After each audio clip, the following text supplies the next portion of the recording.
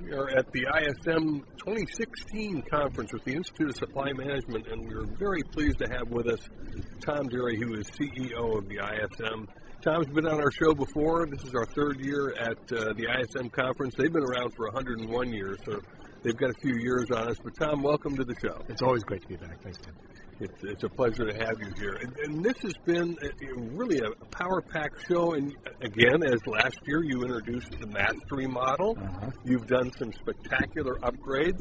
What was new and hot this year? I'll let you tell it because I already know it, but it's really exciting. Well, we're extending what we do to the Mastery model, actually, so thanks for mentioning that, by rolling out a new e-learning platform. And frankly, we've got a vision for it. We call it EISM. But we have a vision for it that it will be the app store, if you will, of training and development in our profession. So we'll own branded ISM content on that platform, but others can, because we're not going to be the experts in everything. You might find somebody who knows a lot more about Six Sigma than we do, and put their content on the platform for the benefit of all of ISM's members and customers. Wow, that's very neat. That's a great development. Yeah. That's a great development. And it all integrates back with the Mastery model, so when you're doing an assessment, which you can do on the EISM platform now, and find out where you want to focus your opportunities to improve, well, then you can find that content, whether it's ISM content or somebody else's, on the platform. So it's a nicely integrated model, and we've tried to take a holistic approach to the learning and development requirements that we have as a profession, and provide an integrated suite of products. Just expanding on what you've already been doing for 100 years and constantly improving that. Well, thank you. And of course, it's digital delivery, so how people want to consume information, right. In today's world. Now, ISM, we had Jim Barnett, is that correct? Jim Barnes, yeah. Sorry, on earlier. And he was talking about kind of like the three-legged stool. He's ISM Services. Give us a picture of ISM and its component parts so we understand it. Right. So, the broadest level, there's ISM, the professional society, the membership organization, the 101-year-old organization. We have a very close partnership with CAPS Research, which is, that research staff, which is a joint venture of ASU, the Arizona State University, and ISM. Okay. Is housed in our offices in Tempe. The staff works there. Deb Stanton, who is the executive managing director of CAPS Research, reports to me, and the research staff is actually employed by Arizona State. So we work very closely together on research topics that are applied research on behalf of the profession. So the unique thing that CAPS still does and has done for 30 plus years now is identify topics that are top of mind for CPOs. These are new questions that we're dealing with. We haven't figured it out yet. I wonder what else someone else might be doing. And so that applied research topic, done with the rigor of academic analysis. So it's substantive. They can rely on the results. They know they can implement the results. We can do it in a confidential way so that people get the benefit of the best thinking without, sharing uncomfortable information. Right. And so that's the second leg. And then ISM Services is an organization that exists to customize what we do. So where I mentioned EISM earlier, that's what you can call it, the off-the-shelf stuff that we have. Right. And then there are companies who have, particular requirements of their industry or their business, and ISM Services particularly exists to give them the ability to take the foundational offering and then adapt it to the unique circumstances that they have, business cases and use cases and so forth. Effectively customizing the product. Exactly. Very neat. Now, you also have some unique training modules. Some of them are 7 to 10 minutes in length. Yeah. Some of them are longer than that, all feeding into this lifetime of learning. So we were looking at where we wanted to take, this new business, and we found that there are really two important trends when it comes to, adult learning and on a digital platform. In the YouTube generation, I don't know about you guys, but when I need to fix the plumbing back at my house, what do? I go on YouTube, I try to find a video, right? Right. That does not guarantee success, by the way. I tend to call the guy. So, but people, right, they expect almost instantaneous access to practical, usable information. Yep. We call that just-in-time learning. Right. And, an example might be I need to do a should-cost model really quickly, and I'm a little bit rusty, or maybe I haven't done one before. Can I get a 15-minute overview of what are the components? or 10-minute overview. Neat. So that's one area where people just need, I've got an immediate need, I have a limited amount of time I can spend on the topic, and we can help them with that. And then a little bit more traditional format is what we call guided learning. And typically we would have a cohort of 20 or 25 people in a course that would last anywhere from 3 to 5 weeks, depending on the topic. You would have peer-to-peer interaction with the other members of the cohort. They could be working at your company or at other companies. 1 hour per week interaction with an instructor who goes over the exercises. About 30 minutes per day typically in exercises and applied exercises. And then maybe 30 minutes of homework, if you will, right at home. 1 hour a week with the instructor, and over the course of time you'll come to master in a more in-depth way a broader topic or deeper topic, and we find that this fits in well with the corporate academies that many companies have. For instance, they have requirements for their employees to have a depth of knowledge and to be able to apply that in a particular area. So that's well suited. So your organization, ISM, has 50,000 members across country. How many of them are beginning to get involved in the new cyber ISM? Well, quite a lot. I did an interview a while back in which I talked about the way, you may have noticed at this event compared to prior years, got a lot more young people. Yes. At the event. Right. So we've been successful in beginning to reach out to them, and I talk about the requirement to be able to meet them where they are. Where do they live?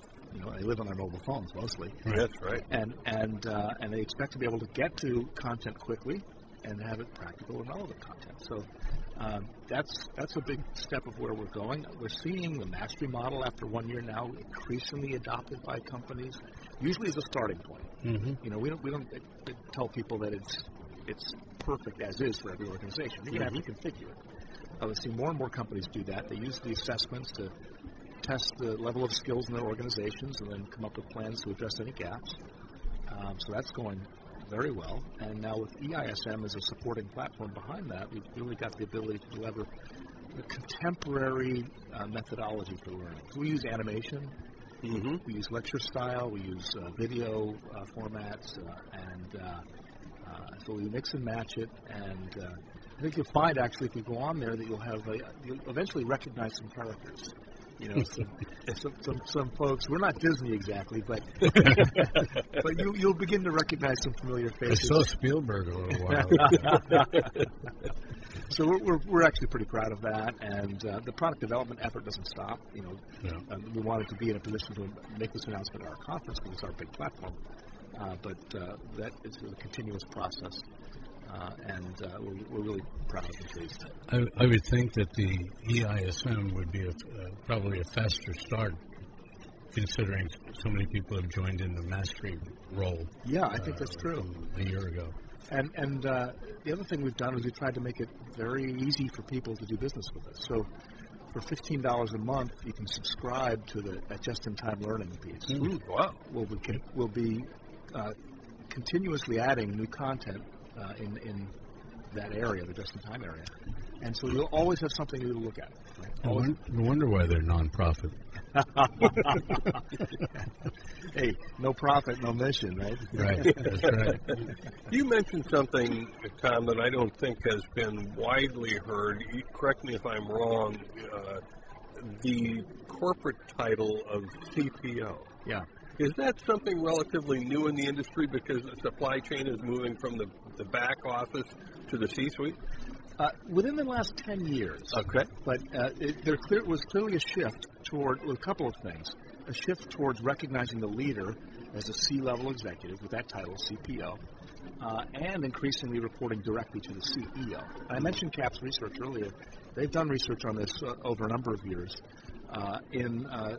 80% of CPOs today across the United States report directly to the CEO, and the rest report within one level, right? So that tells you right away how important companies regard the function. Yes, clearly. And clearly from what I'm seeing, again, last year with the mastery model, this year with EISM, you guys are way out in front. I mean, we're talking about the skills gap and how do we solve the skills gap. And in supply chain, ISM is just way out in front of doing that. I'd like to congratulate you on it. Well, I think it's quite a compliment, and we identified areas where we knew that there was a need. We were hearing it from our members all the time, and we said, all right, we're going to do it, right? We'll make this a priority, and it's important to us. And we have this 101-year-old history, but we need to stay relevant and current in order to ensure that we have another 101 years ahead of us. Yeah, clearly. Well, the speed at which things are changing in our society and our business models and so on is so rapid that you need a product and a platform that you folks have put out. Well, thank you. And just as a business leader in general, absolutely, it's adapt or die, right? And, right. and we understand that. And frankly, even though we are not for profit, we have a lot of competitors, and they're very good. And they're for-profit competitors, there are other not-for-profit competitors, management consulting firms. So on the one hand, that means that the supply space is highly attractive to a number of different companies, right? And organizations. But that means we have to be on our toes because, our members have lots of good choices out there. And unless we're competitive, we won't be around to serve them. Of the 50,000 members, how many companies does that represent, or is that the number of companies? No, those are the individual members. Right. Last time I looked, it's somewhere around 5,000 companies. It might be a little higher than that now. So on average, that would be 10 members per company. But we tend to see lots of individual members, and then through our corporate program, we have this enterprise-to-enterprise relationship, this B2B relationship, if you will, with some companies, and we tend to get large groups in that program. Tom, what does ISM see as the single greatest challenge going forward in 2016? I don't know if 2017 may still be in the gray matter, but what's the challenge in supply chain going forward? Well, there are a couple. I mean, the opportunity I see, just to invert the question a little bit, is that increasingly I see CPOs very willing, recognizing the necessity, and very willing to step up to the challenge of accepting a broader remit, broader mandate from their companies.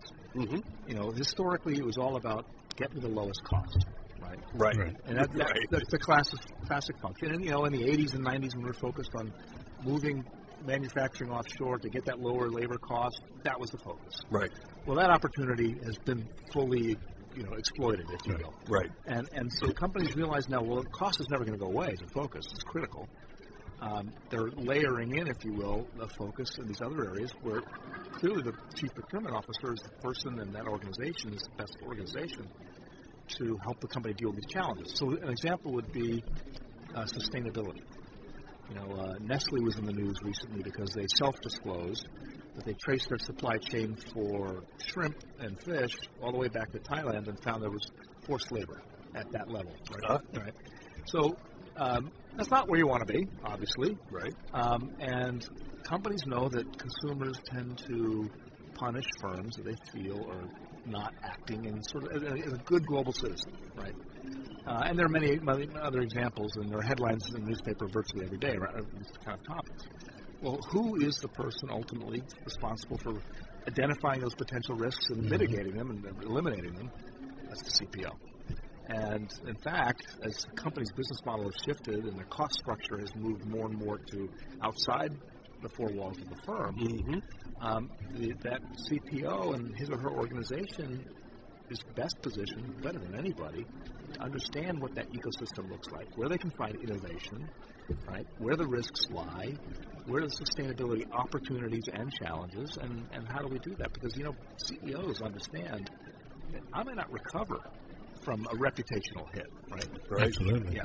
And since that's the case, they absolutely need their procurement leaders to step up and accept all those challenges. And finally, the other area I point to is financial performance. We've often been uncomfortable talking about finance and procurement. We've also faced some challenges around, not seeing eye to eye in our language with the language the CFO uses.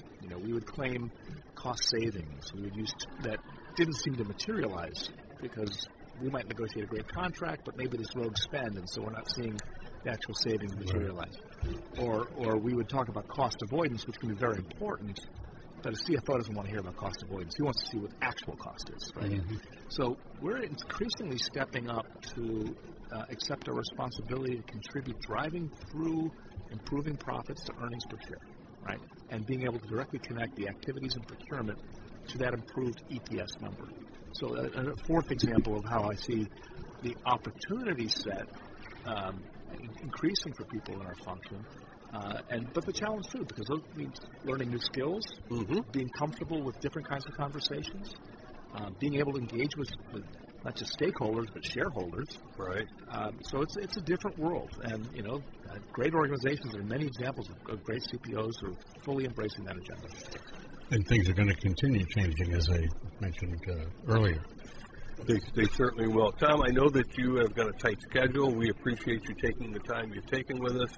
ISM conference and the organization is, in my opinion, second to none in terms of people getting an opportunity to really look. So many employees say, gosh, I joined this company, but what's my career path? Mm-hmm. And when you go into supply chain, it's pretty clear. Yeah. The opportunity is incredible. Yeah. So thank you for joining us. Well, thanks for your kind words. Thank you. Great to have you here. And we'll see you in Orlando next year. Can't wait to see you there. It'll be fun. Great. Thank Thanks you again, Tom. Bye-bye. Bye-bye. This podcast is a part of the C-Suite Radio Network. For more top business podcasts, visit c-suiteradio.com.